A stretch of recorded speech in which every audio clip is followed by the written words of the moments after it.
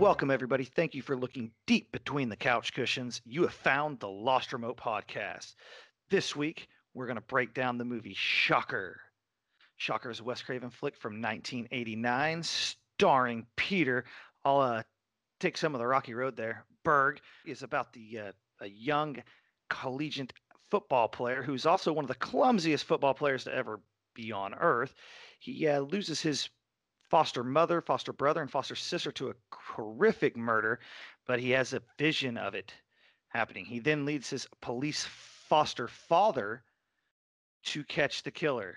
The killer reveals, and Horace Pinker reveals, that he is actually Jonathan's dad. And then Horace is executed. He comes back to life. And can Peter Berg stop him, or are we going to have a bunch of shocking deaths? I am Zach, and joining me as always is Arthur and Brian. And gentlemen, let's get into Shocker. Shocker! Shocker! That's the song. From the very beginning, Verbatim. This movie kind of has like it seems like it's trying to do like the heavier metal feel with the opening song and the video sequence. Oh man. This movie definitely jumps around moods, but it has some It does. absolute heavy metal. I'm not an aficionado of the genre, but it's pumped full in about 8 different parts where all of a sudden you go from this is basically Nightmare on Elm Street to I mean it blasts you randomly. Yeah, this Oh, yeah. I noticed a lot of the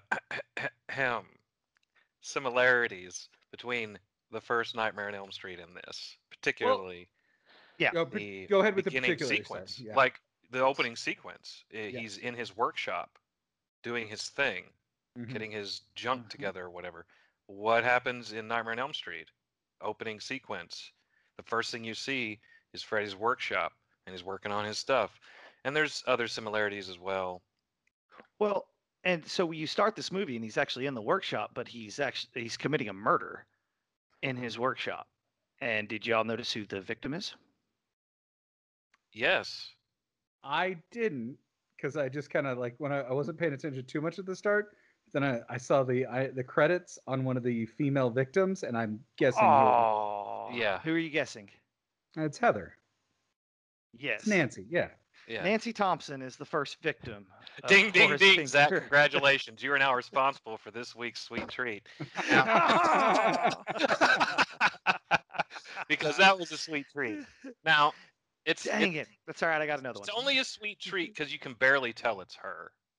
Yeah, I had to pause it and jump back. I was like, wait a minute. And I got real close, like, oh, that's Heather Langenkamp. Well, I saw her as female victim in the credits, and I'm like, I don't remember anywhere through the movie. Well, so it Arthur had to be the tells start. you where she is. Because they say in order of appearance. Yeah. She is Well, third billing in this movie. On IMDb, they do as well. No, in the credits at the end of the movie. In the credits, it says in order of appearance, and it does the killer first, then it does the TV reporter, then it does her. Same on IMDb. Okay, yeah. Yeah. So we have John Tesh as our TV reporter.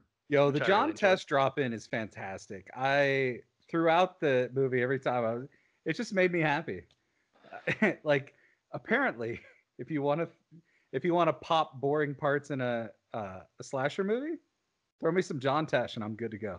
Yes, sir. I did not know that was something I'm looking for in horror movies. So, so this movie, all I'd ever known, I would say it's one of the more eye-popping covers when you're at a video store.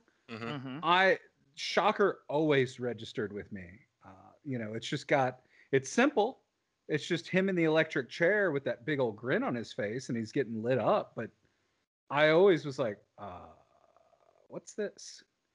And when I saw it, it's not what I expected. No.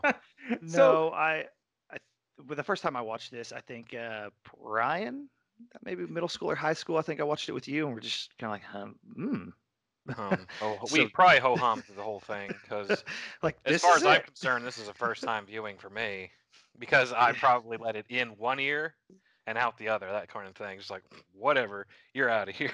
You're out of here, bud. Yeah. So you're out of here. Obviously, this is Wes trying to get his own franchise because Nightmare on Elm Street, he got to direct the first one, write the first one, and then he was moved out of the project. So if you look at his credits, there's a several year gap of any kind of writing directing. And so I think he was trying to start his own little franchise here and hit the highlights. Okay, so you can bring that up. Where this movie came from, and I've seen an interview with Wes Craven before on it, is this he directed Nightmare on Elm Street, wrote it and everything, and it was a terrifying, the dream monster. Everybody dreams. And so a few years later, he was trying to create again, and what is something else that everybody has? And it's the TV. So I think, kind of went back to front on this story and started it with the villain killed people, the monster killed people using the television set. And this was actually, I believe, supposed to be a vein or in the same universe as the Nightmare movies. Yeah, I mean, you can see that surprised me at all. The poor box office on it's like. Yeah, the box office is terrible. You see it in the style of The Dreaming. If he wants to create the same feel, but again, it just feels like he was trying to hit the magic again and just couldn't figure out the balance. I don't know, Brian. What were you about to say? I was thinking this movie felt like, okay, throughout the entire flick, I was like, I don't know, man. This feels like what you guys are saying for the most part, like, oh, it's just trying to recapture the magic, if you will. But then the television sequence hit, and I go, wait a minute. This movie is a fucking technical demo. At that point, it felt like to me. I know we're jumping ahead a little, but that felt like a student project at that point, I thought. Like, it was just one of those things like you would do. It did feel like a demo. Like, I can use editing tools. I'm in the Bride of Frankenstein. Like. Yeah. That's what it felt like to me. It's like, oh, someone's just trying to show off something they can do. Because this is, 89. Yep. And it did feel like kind of the way some of the, like, I could see a Nightmare on Elm Street movie doing that at some point, like, that same montage, hacking into the dreams and somehow wiring it into a TV, and he got into the cable, the same thing would happen. It still feels like an extrapolation of just like later Friday the 13th movies. So you're saying that on Nightmare, but Freddy did do that. Remember, you're on prime time, bitch. Exactly. So I'm saying, like, it still feels like he was just trying to have a franchise that was his, but getting to do Freddy stuff. Well, I felt like some of the Freddy franchise also borrowed from this movie. What would have come after this one? Freddy's Dead. Right. Freddy's Dead specifically probably borrowed from this movie. A little inspiration, and what that inspiration is, it's something I don't like about the Freddy mythos that they added in Freddy's Dead, which is his power comes from 3 little dream demons.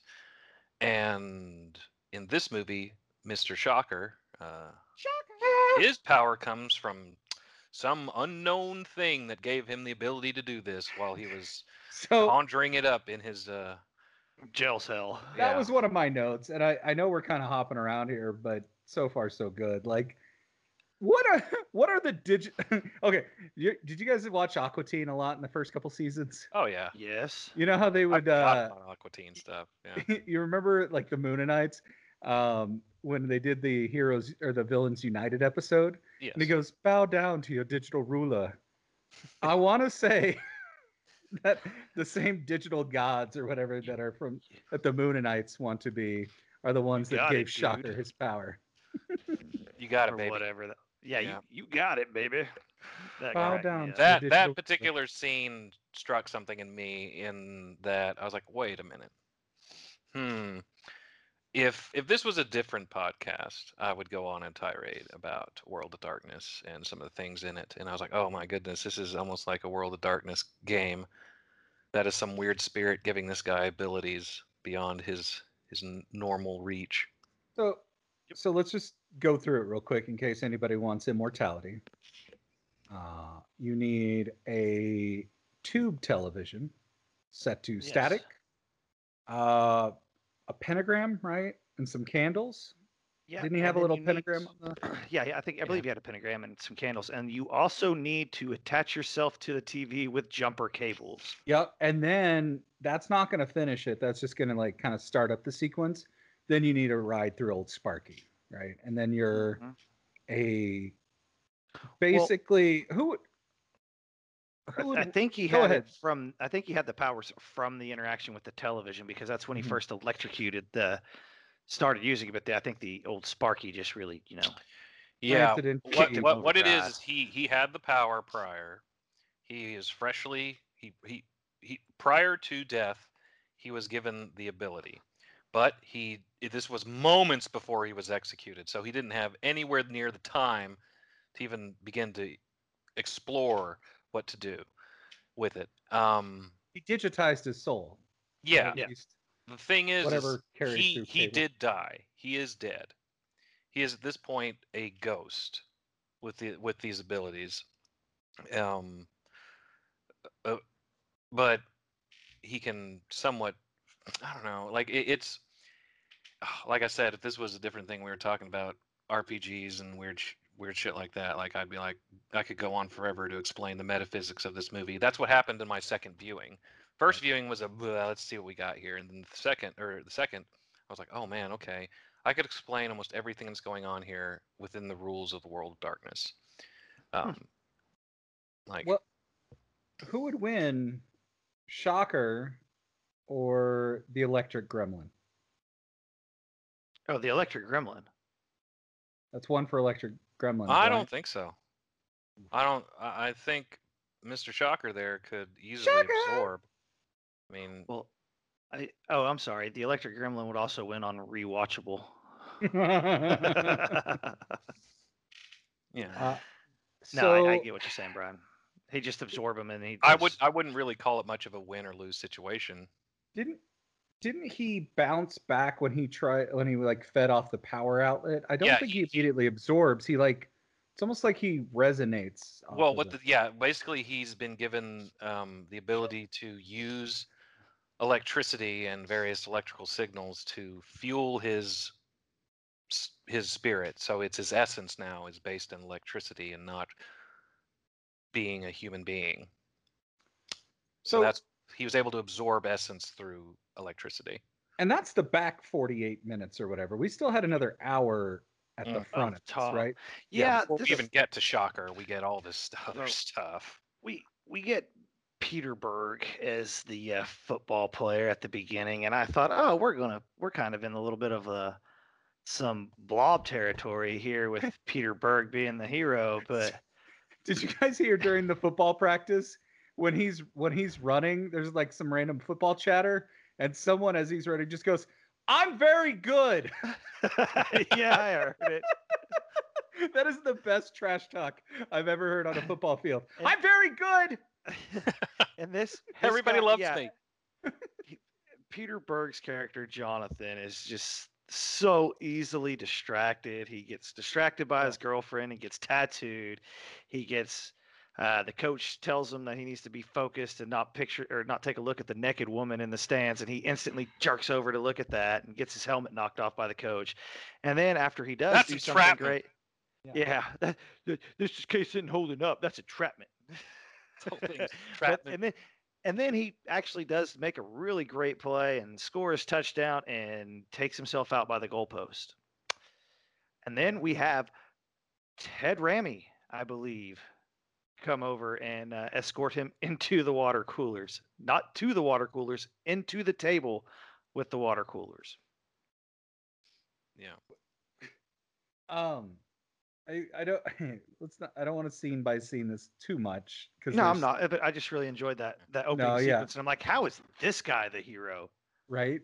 He's bad, but like, there's all this stuff that gets set up with the football thing that I feel like this is a weird spot for Wes Craven because he doesn't pay off on some of this narrative. Like you talking about the football thing at the beginning, the team, him not focusing. It takes like another hour 20 to bring like the football team back in almost, or like another hour. Like all of a sudden he has like random best friends show up to help that hasn't been a part of the movie for the whole movie. Yeah, it wasn't a part for like 40 minutes, and then all of he's there. All of a sudden he's best friend. I'll never leave you. Oh, leave me. Okay. But he does it. He tricks him. Leave Rhino alone. I love. Yeah, Rhino. I like Rhino too. Rhino was a solid dude as a friend. Let me tell you, he's wise, he's strong, and he is a friend. He's a real friend. I liked Rhino. I was like, I did Rhino's the kind of too. guy in this situation you want to have at your back. Now, because the guy body hopped, Rhino then becomes a liability, Yes. which is a good reason for him to say, Rhino, you can't stick around. So, another thing that also reminded me of Nightmare was the him dreaming of the kills. Yeah. And it reminded me of the first time you see Freddy with Tina in the original Nightmare. Mm-hmm. Before, when she wakes up from the dream, but that's what it reminded me of. And that may be just because it was Wes Craven doing the movie that it reminded me so much of that, but well, a lot of Wes Craven's writings do resonate. Like yeah. Once I say is with a lot of the metaphysics of World of Darkness, parallel. All right, so give us the 2-minute World of Darkness. What are we talking about here? Well, there are different realms. Okay, I'm gonna give the small spiel. I cannot do World of Darkness in 2 minutes, but I will say this without any real. You could give people like a reference and things like that of where to go. There are people called mages in World of Darkness, and this particular event would resonate with mages heavily. The reason that would be is I believe any mage witnessing what's happening to Patrick, right? Or what is it, Jonathan? It's Jonathan. What's happening to Jonathan? I would assume that a lot of mages would go, Jonathan is about to awaken as a mage. He's having these premonitions. He's delving. When he's having these dreams, he's not dreaming. He is projecting into the twilight, which is the realm of the dead. And that's why he sees all the dead people there. He sees his girlfriend, all the people who've been killed. These are ghosts that have been left behind, and they like it's like a mirror world of the living world is the Twilight world, just where all the ghosts hang out. And he probably would be awakening to the watchtower of Stygia, which is the realm of death and matter. And that's why he uses the remote at the end of the movie. We're jumping around here. He's actually using the remote as a focus for his own power over the dead, rather than actually using the remote as a tool to control the bad guy. Shocker. Easy, because the guy is actually a ghost, and if you have knowledge of the sphere of death, you can do that kind of stuff to ghosts. Okay, that's not where I went with it. Yeah, well, yeah, obviously, like you would have had to have played World of Darkness to even come close to this. Yeah, and particularly would have had to play Mage. What kind of game is that? Like a role-playing game? Yeah, it's a role-playing tabletop game. It's there are a few vampire games on computer. There's actually a new werewolf game on computer. White Wolf is the company that puts it out. Mm-hmm. But like last week when I mentioned Arcadia as the realm of time and fate, that's one of the watchtowers. This guy would have been in Stygia. Probably, I would have guessed. He might have been able to. He might have done Pandemonium, which is mind in space. But I feel like he would have been more awakening to Stygia. Possibly. There's also other forces at work of what would have been other realms of magic, like forces where electricity and such come from. But that's why I would say that a mage watching these events unfold would believe that he is about to awaken as a full-fledged mage. Baller. I just thought whenever he went in those scenes later on, it was explained that apparently if your actual father, because here's a spoiler, Horace Parker is Jonathan's real father. At least we skipped like having the sequel that does that. It's like, let's just get that done.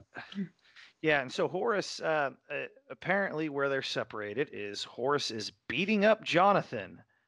Beating him mercilessly, as he says in the movie. And Jonathan's mother comes in with a knife. So Horace kills the mother, and Jonathan kneecaps him with a shotgun. Oh. Gun. Oh. She brought in the gun. He went after her. Okay. Jonathan picks up the gun and unloads, but only manages to hit him in the knee, giving him a permanent limp, which apparently is psychosomatic because... That's what I was going to say. Because that limp comes and goes so much in this movie. Especially, not to keep jumping all around the movie, the rooftop chase, when there's a ladder across the two buildings, he nimbly just runs across that, and it's like, yo, man, where was that limp at? Like, yeah, he's just like... ladder. There's that, and the fact that his limp persists throughout every body he inhabits. That part I like. I'm like, okay. Well, I don't mind that they persisted throughout every body. I just wanted it to be consistent. Like anytime there's a scene where he's actually running, there's no limp. He's climbing. There's nothing dragging that dead leg around. He's just a normal, I guess, possessed person at that point. You know, like, and I don't know. So, I just had fun with just watching like that not consistent dragging of the foot. The ladder, the running across the ladder between the two rooftops got me on that. Like that was just too funny. I was like, okay, where's that limp at? That's another one of my notes. So I got to say this, just on the whole, we are really just throwing darts at this movie, and it's because there's a lot to unpackage from it in a very front-loaded, kind of boring package. I feel like. Yes. I don't know. The last 20, whatever is sure. It's a lot of fun, but it just takes a while to get there. This movie is Hellraiser and Hellraiser 2 slammed together. Like you've got the slow beginning, and then you've got the awesome stuff in the last half, like that kind of thing. That's what basically it is. I wish the killer was Billy Zane. I know he wouldn't have been quite old enough, to be the dad character. Yeah. But if I'm gonna have a wisecracking, bald, charismatic bad guy, I would have much rather had Billy Zane in this spot. Like the finger licking good line, and there's all sorts of little things that I think Billy Zane would have been the man for this movie, but he wouldn't have been old enough yet. It's 89. I'm just thinking about Demon Knight, Billy Zane, and I think he would have been perfect for this. It just wasn't the right time. Can we Demon Knight Billy Zane? Huh? Fucking low down, dude, motherfucker! Humans, you're not even worth the flesh you're printed on. Tired of this cowboy shit. On the rooftop, that was one of the more hype fight scenes I've seen in a movie. Did you note the drop kick that? Yes, that very nice elevation. Parallel, like both leg up drop kick, followed with a nice little like suplex, that kind of like pick him up. It was almost a Falcon Arrow. The fight choreography on the rooftop, I'm curious who helped them with that, because it was very much pro wrestling, and that was dope. I enjoyed it. Yeah. There was some cool stuff. Again, this movie, I know we talk about it, and I don't want to always be short attention span theater, but like trim a good 30 out of this. Keep it moving. You got to get him onto the electric chair and into the digital gods in the first 30. Not gonna lie, I looked to see how much more time I had left in this movie. I did an hour last night, and I watched the last 50 today. That may be the best way to watch it. Why was the movie not over? Okay, so about an hour 10, maybe. Hold on. About like whenever he goes to the house where his coach is, and his girlfriend dies. She shows up as a ghost, uses Care Bear stare out of her chest to stop the killer. Glad someone else mentioned the Care Bear. That should have been your finale. Why is that not the end of the movie? Why is there another movie? Because we had to have the technical demo. We had to have him in the TV hopping, and that's how it is. So whenever Jonathan, to back up how the girlfriend gets killed, Jonathan, he has this premonition of the killer killing his foster family. So he leads his dad to the killer's place, or the business he owns. He's a TV repairman. And by the way, how did y'all like the come through the wall to get the cop? That was cool. That's one of the things where I'm like, there's some cool stuff in here. There's cool stuff. I like that a lot. Yeah, the little trapdoor thing was great. His identity is finally revealed. He's been a mass, I guess you'd call him a serial killer. Yeah. But he goes and kills whole families, breaks in their house, like kicks the door open and goes and kills everybody in the house. So when the police finally find out who he is, he seeks revenge directly on Jonathan and goes and kills his girlfriend. And what's even worse about this is then after they arrest him eventually, after the rooftop fight, you find out that it is Jonathan's biological father that is taking this action against his son, and it's just crazy. Like, but yeah, this movie to me was the and I don't want anybody to take this the wrong way. I love Return of the Kings, but this is the Return of the Kings of Wes Craven movies, and there's 92 fucking endings to this movie. Oh, They could have just picked one and okay. gone. I was like, what are you? I'm just kind of going like, what are you? Okay, the ending thing, the I mean, it's epilogue. King singular, but Yeah, yeah. well, yeah. Excuse Like Kings of Comedy is what? Return of the Return Kings of the of Kings of Comedy. This is Comedy. the Return of the Kings of Comedy when Cedric the Entertainer showed up. No, that's the thing, man. There's a cool movie in here. Yeah. It's This a little would have made better frustrating. to me as a miniseries. Or no, simply because. And Sorry. the reason I say that is because you had so much that went into it that you could have spaced out and maybe timed some things a little bit better. Rather than it feels like they had so much that they wanted to jam in it and they just couldn't stop themselves from putting it in, which had so many. One of the thoughts I had, doesn't this feel more like a Stephen King adaptation than a Wes Craven movie in some ways? Like, this feels like one of those Stephen King adaptations where it got away from him. Like, yeah, I know what you're saying. Like, I know that there's it strays very far from the actual source material. Yeah, it's what it feels like it does. Yeah, there's aesthetic that's Wes Craven. Like the dream stuff, undoubtedly is Wes Craven. There's lots of little things that are Craven. It just feels like one of those Stephen King adaptations because I got a lot of Christine from it. Christine's a slow burn, and there's stuff I want to like explore in it, and I'm not getting that part. And there's some good stuff in there, but like I don't know, it didn't feel like a Wes Craven joint the whole way through, I guess. Yeah. So, but, I mean, it's everybody should watch it just to say you've seen it. Shaka. But don't watch it more than once. What's the body count? This feels like one of the higher body counts for a horror movie. Well, I mean, if we're not counting the various families announced during the movie, like this guy basically this guy has his regular job, which is to slaughter a family pretty much every night. Then he's got his side gig of the Jonathan stuff. So he doesn't let Jonathan interfere with his daytime job, which is to slaughter a family once per night. So just because we hear about it on the news, it's even part of how Jonathan does it. There's a point where Jonathan is suspected of being the actual killer, which is somewhat set up throughout the movie because he knows so many details, and that's a good way to point that at him, being like, oh, you must be, at least if you're not the person who does it, you're an accomplice. But yeah, definitely. But yes, the guy does kill lots of people throughout this movie. Even the Jonathan being suspected as the killer only lasts for like 2 or 3 minutes. Well, that's because the killings continue. Yeah, but they it's also because his father chimed in.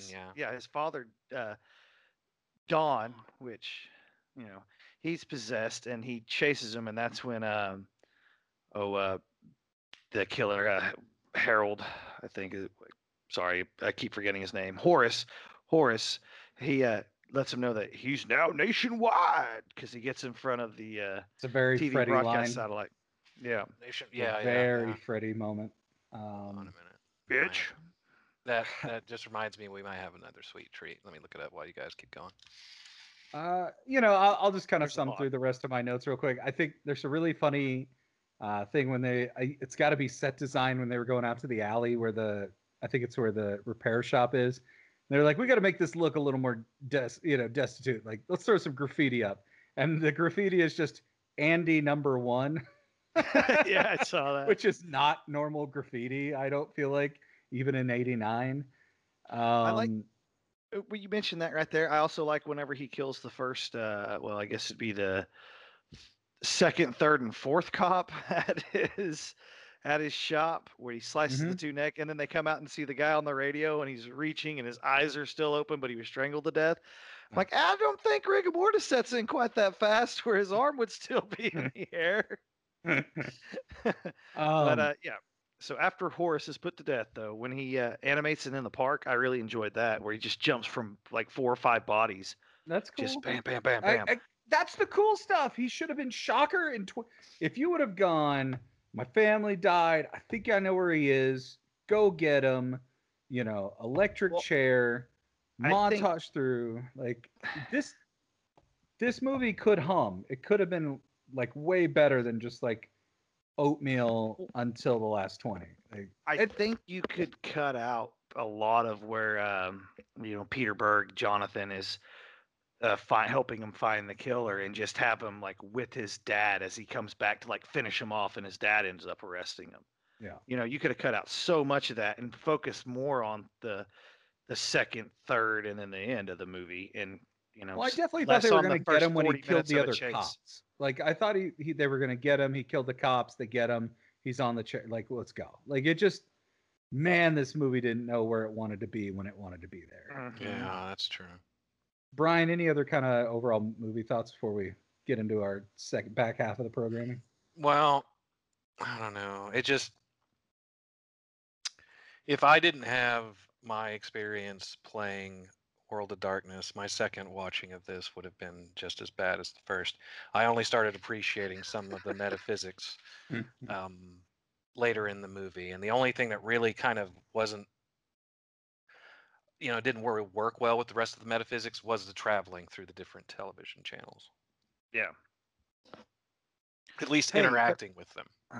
You know what? I've heard of interactive TV shows. This is ridiculous. Audience participation. Audience participation shows, yeah. But this is ridiculous. Yeah. Yeah, because we know those game shows would have been taped earlier in the day. Well, yeah. What I also some like of us have knowledge. We're like, this is bullshit. in that experience, so when they come out and they're fighting in the family room of the woman with their husband and kids, how come only the woman acknowledges that they're in there, and everybody else watching TV or in that room just doesn't even pay attention to them? That is a jaded household. That's a commentary on America. Household.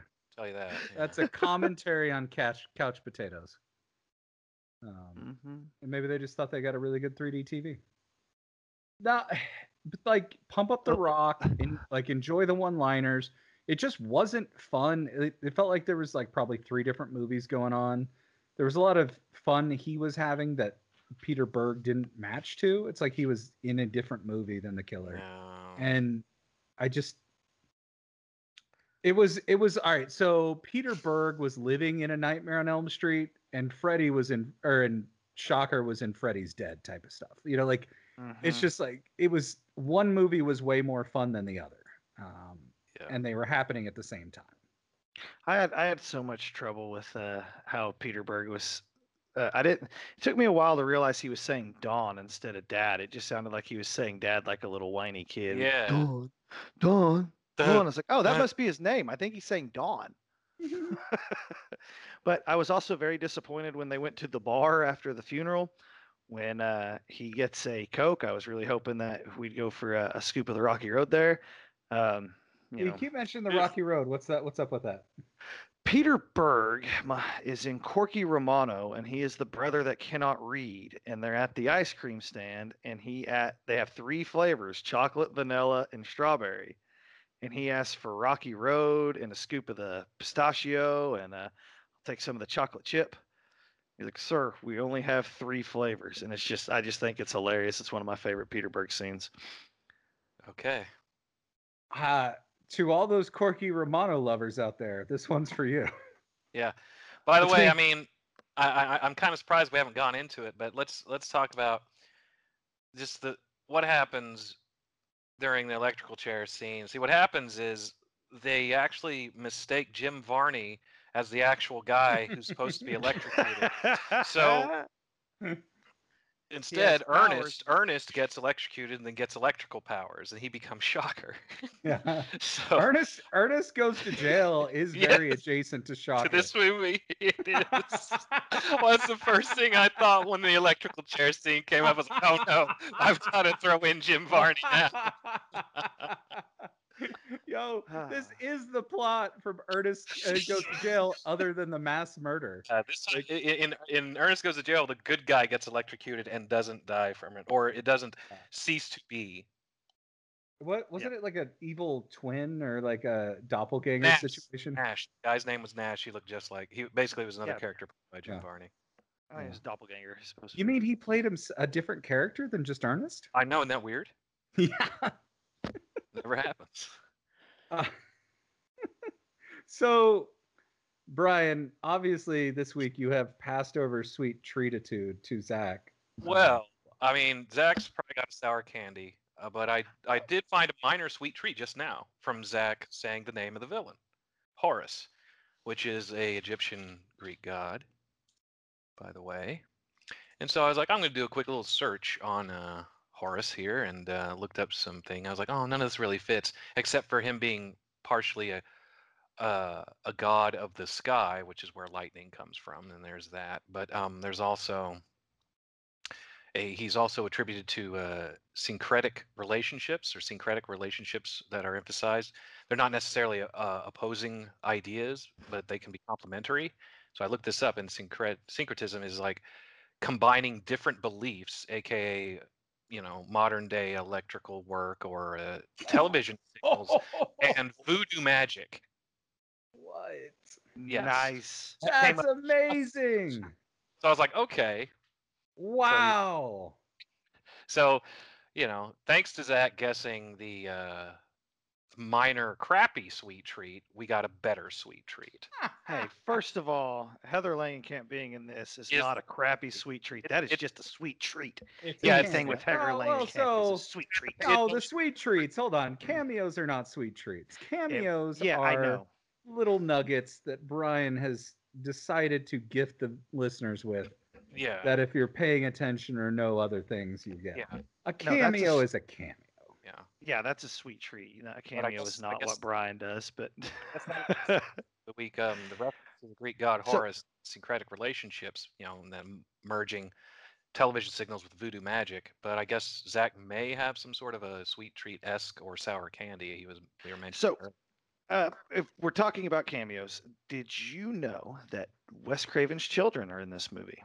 Yes. I noticed Craven's on the cast list. So yeah. So his daughter was at the very beginning. She is watching the news whenever Jonathan first comes up. Peter Berg, Jonathan first comes up and says, "If you don't like the news, change the channel." She's the cashier there. And the jogger in the park that dies is actually his son, Jonathan Craven. So yeah, there you go. But the sour candy I was talking that we're going to refer to. So a couple weeks ago we talked. Arthur had his spiel about the MPAA. And I mentioned that Wes Craven talked about opening up his own rating studio. It was for this movie. Oh, wow. It was for Shocker. They had to cut 13 scenes out of this movie to get an R rating, and he was pissed. Hold on. I'd like to say if this movie lost 13 scenes, I'd like to send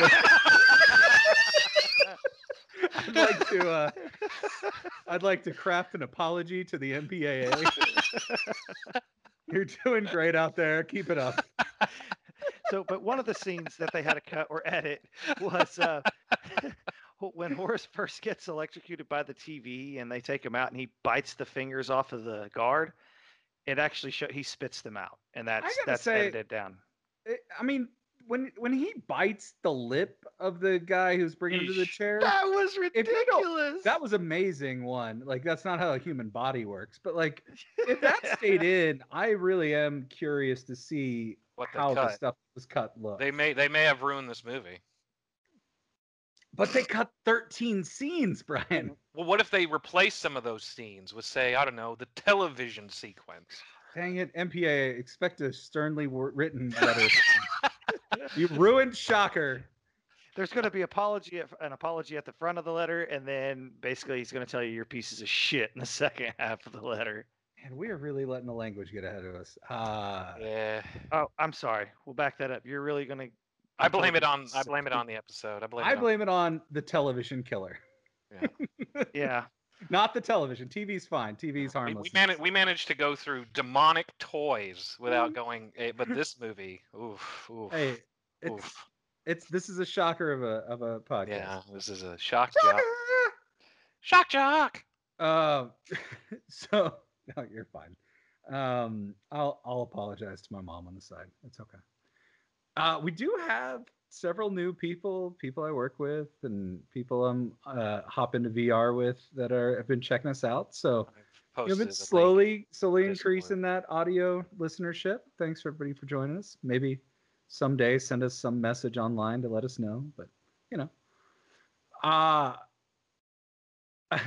so you mentioned real quick. Just I want to move on to our back half of stuff. But one of my favorite tropes appeared in the park scene, and that's the I got shot, but it just grazed me. You know, yeah. Like, how do bullets always just like hit the side of your arm? Where like I'm okay. There's a little bit of color, but like it just grazed me. You know what I'm proud of that scene? What's he that? had to reload. Yes, I Yes. noticed that too. Well done. You know what my favorite scenes with There are when people no are shooting at holes people? in Shocker. Sorry, keep going. That's right. Except for in Peter Berg's shoulder. But one of my favorite things is whenever you see an action movie or an action sequence when someone's shooting a gun and the handrails take a beating by them bullets and never show any damage after.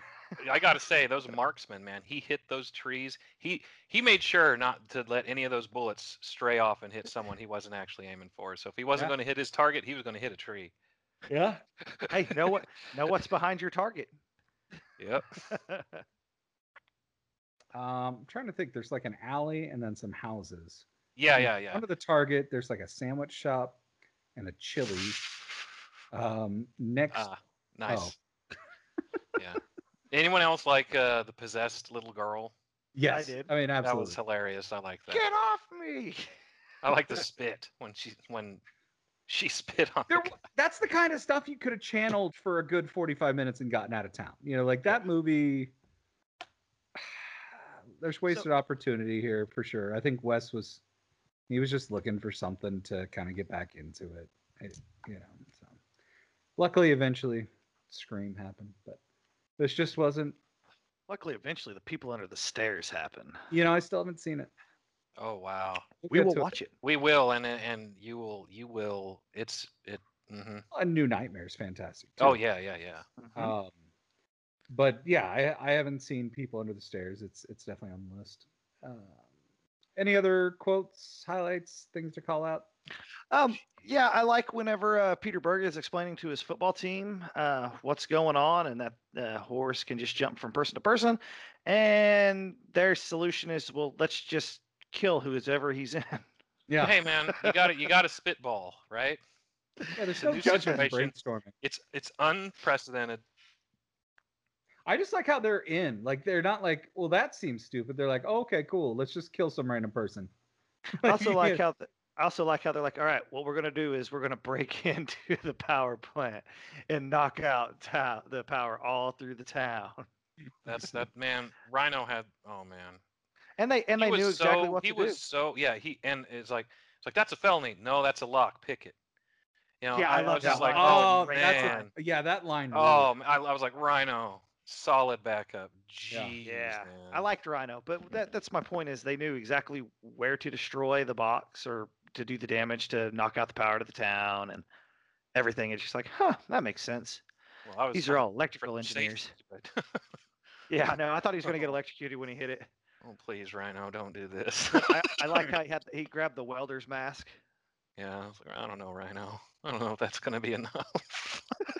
Where's the Rhino spinoff? That's the real question. Yeah. It was G versus E. I want to see. That's the same guy. Freddy versus Jason versus Ash versus Rhino. That's what I want. I want Ash and Rhino to go head to head with Jason and Freddy. That would be amazing. Give the people what they want. So Rhino definitely did have some. We have to talk about how great a backup he is because when Jonathan does get arrested and he's put in the car, which I also like how they do not cuff him. Read him as Miranda writes, "We're arresting him, but go ahead and throw him in my car without any handcuffs on." I like that he needed the little booklet for the Miranda rights. I did too. You don't want. But I love how. Like, I thought that was somebody else that was coming to kill him when they busted through the window to get to Jonathan. I thought that was that somebody else was possessed and not the father at that point, Oh. because the way Rhino hits it and then just grabs him out, and then I was like, oh wait, that's his teammate. And Yeah, apparently he Rhino suffers runs in no and tackles. consequences. Oh man. Well, I mean, he probably did, but then the dad probably also spoke on Rhino's behalf. It's like, come on. I wasn't Oh man, like, he those are breaks. conversations that didn't need to be in the movie, but I wouldn't have complained if they were. Just to see how they explain it to the officers and Yeah, exactly what's so going on. like I said, Rhino breaks Jonathan out of the police car and then attacks the cops so Jonathan can run off. And he's in the next scene and everything's cool. Yeah, I mean, it got cleared up by like possessed dad, I guess. Yeah. By Don. Yeah. Don. But Don. yeah. Okay. We did our sweet treats. Let's pair this movie. It's an I don't evening. wanna You're gonna pair show this someone. movie. You're showing someone Shocker. Zach, you can go first because Brian is reluctant. So I'm going to pair this, since this is my least favorite Wes Craven movie. I'm going to pair this with my favorite Wes Craven movie, so we get a good balance. And we are going to watch The Nightmare on Elm Street. There you go. First or And last? Which one? What's we the will order? show The Nightmare on Elm Street first, so when anybody wants to fall asleep during Shocker, they have the permission because they saw the better movie first. Well, you do But that, and just yeah. then, Brian, go ahead. Then the obvious becomes apparent in Shocker. Yeah. The movies start the same. It's Well, like, I don't want anybody thinking that they took from Shocker for Nightmare on Elm Street. well, It just feels like you're feeding people to Freddy if you make them watch Shocker late. yeah. You're trying to make people go to sleep. What are you doing? I'm going Yes, to, exactly and it. again, we didn't really give. I mean, we gave some props to that running through the TV montage. There's how many different things are gone through? Like 20 different programs and old movies and stuff. Yeah, It's a fun gimmick. Like but it's I worth also, watching that clip on YouTube. Like that's what I would say. So let's talk about that real quick. Beaver. How does he dive into the TV after the fun? How does? So I would pair that's this made movie. stuff. That's Brian's made theory. stuff. That's Brian's theory Like, right he is- there. Yeah. That's what it is. Like he is awakening, and he is invoking supernal powers to do this. It's The Care Bear stare should have won it, but I'm going to Yeah. pair this movie. We're going to open up with Adam Sandler's Click, and then we're going to watch Shocker. Jeepers. And that And way, everyone can learn the power of a remote control. Nice. Brian, you're going to have someone watch Shocker. What are you going to have them watch it with? Well, we're gonna watch Shocker, and I can't remember which one of these sequels it is, but I'll just call it by the title I know it as, and that's Leprechaun in Space. Leprechaun 4. Yeah, thank you. That's what. Yeah, it had to be Leprechaun and. What about Leprechaun in Space screams, I should watch this with Shocker to you? It's ridiculous. Oh, okay. I'll take it. All right. Rankings. I think these are going to be interesting. Uh-huh. I don't. I went ahead and put mine in my bottom three. I put it a little ahead of Terror Train and a little ahead of Squirm. Or Mhm. Squirm, Terror Train, Shocker. That means I think Demonic Toys was better than this. Brian. This is. Give me my bottom again. Well, your top. No. your bottom. From worst Yeah. up, Yeah. Terror Train, My Bloody Valentine, Evil Dead. Okay, stop. Evil Dead is better than this movie. Okay. Directly. Wait. In wait. fact, So, in fact, so if, Arthur, you read Brian's list wrong, because last week he dropped Evil Dead to his number 15 that was movie. a joke. I would never really. Oh, and I wasn't going to move anything anyway. Yeah. Nice. We're tied to our decisions. These are blood vows or something. Down, right. Yeah. So I got to do some voodoo and get possessed by the TV. And that'd Yeah, be the good. digital ruler. Bow down before your digital ruler. Okay, Zach, your top three are Scrooged, Evil Dead, and Fright Night.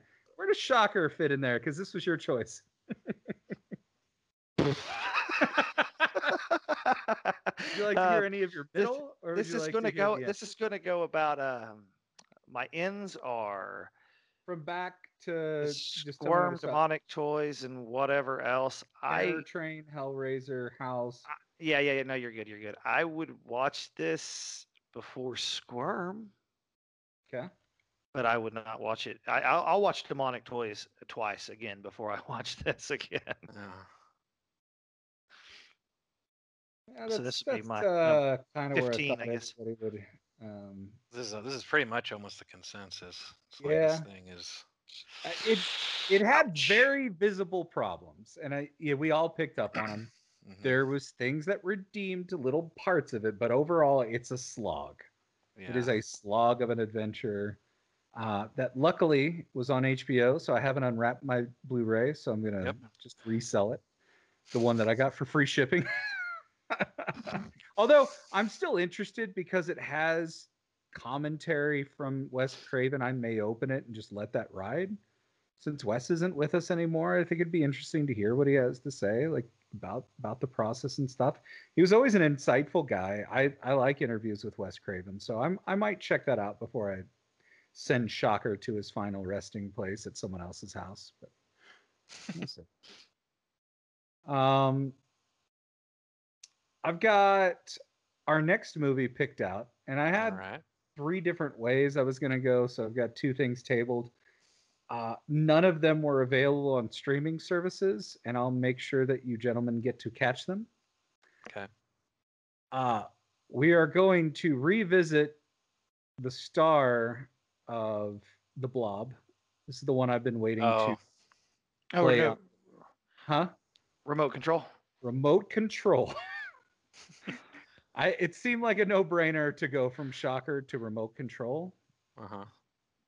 I'm very excited about this. Again, this is Jeff Lieberman, the director of Squirm. Maybe 14 years after that movie, 13 years, and it's a much different. Don't worry, it's not Squirm. This movie, I'm extremely excited to hear your opinions.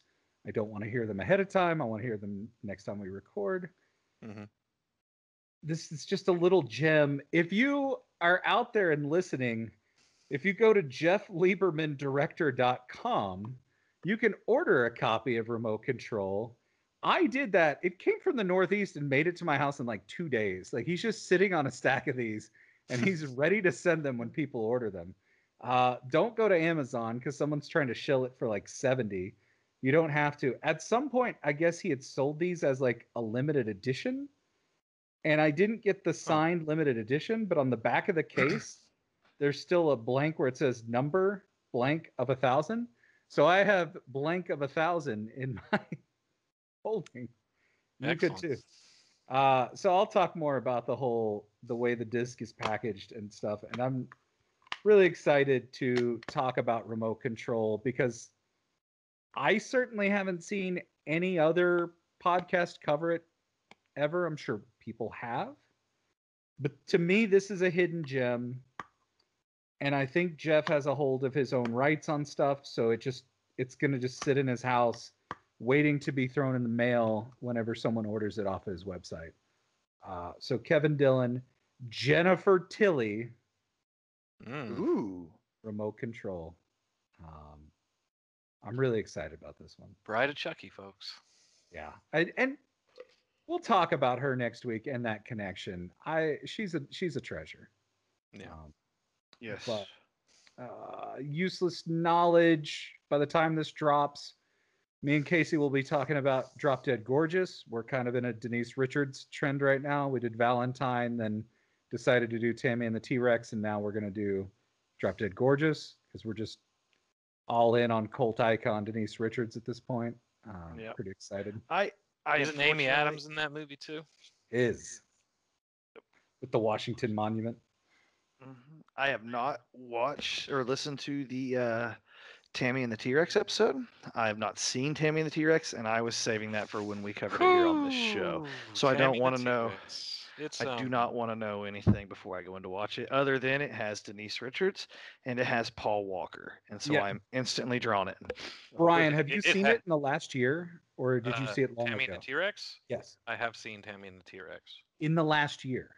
In the last year? I think it may have been just longer than that, actually.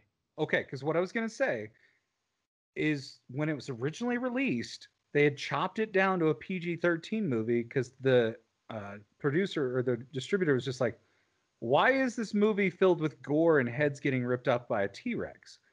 And the uncut was lost to time until the guys over at Vinegar Syndrome found out that someone in Italy had a reel and had it restored. So the unrated version, I was going to say, is the one to watch.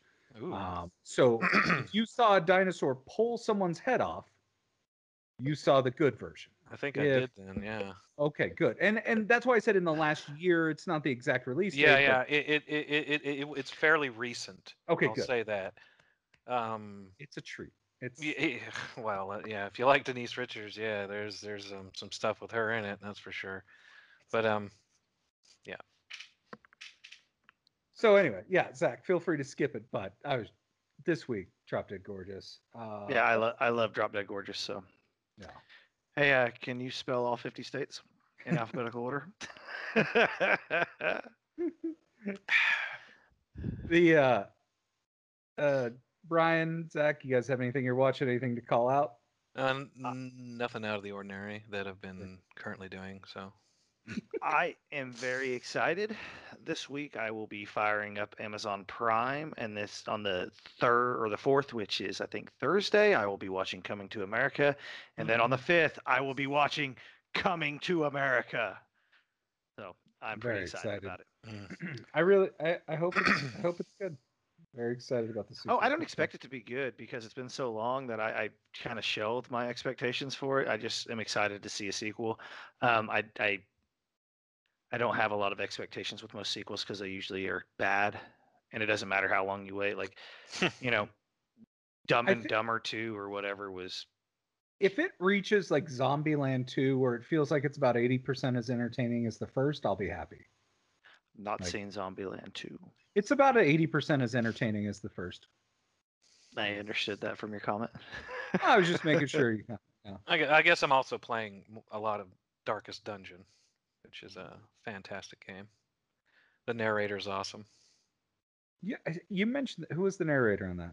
Oh, I can't remember his name. But if you look it up, Darkest Dungeon, it's a video game. It's a rather the graphic design of it is pretty simple. It's 2D, but the actual animation looks good. It's very interesting style. It looks like a Mike Mignola game, basically. It looks like a Hellboy art style. Oh yeah, it's real nice, and it's set in what would I'd guess is like almost colonial times, roughly. Everyone's using like flintlocks as a weapon. Not everyone, but anyone who's using a gun is using a flintlock.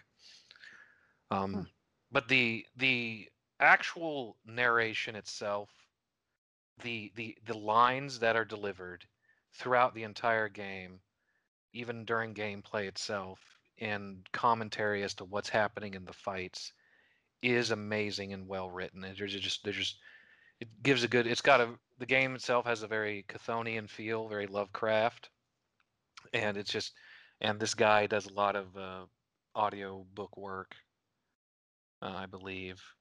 And his name's Wayne June. Yes, Wayne June. That is correct. Because I know everybody Wayne June tonight. Yeah, he's got like this deep, sinister voice that really sets the tone, and it's amazing. But the gameplay itself is pretty complex and fun too. Like, nice. It's worth it to play the game for the narration alone, but the game is also good. So it's just a treat to play for just entertainment.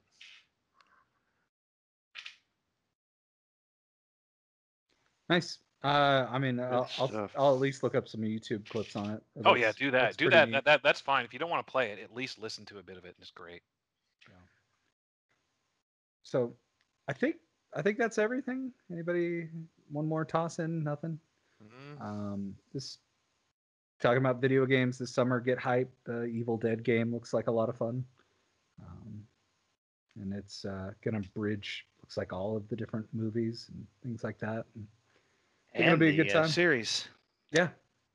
I'm so looking forward to it. Yeah. Brian, take us home. All right, folks. This PSA is really more of a this is what you should do, not don't do this. if you've got someone in your life that's like Rhino in this movie, you keep that person around. They're solid backup. You need them for situations just like this one.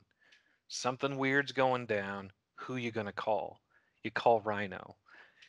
He is your backup. And he's competent. He doesn't screw up at all in this movie. Almost every move he makes is the right one, no matter how dangerous it is for himself, but it gets the job done. You keep dudes like Rhino in your life. That's it.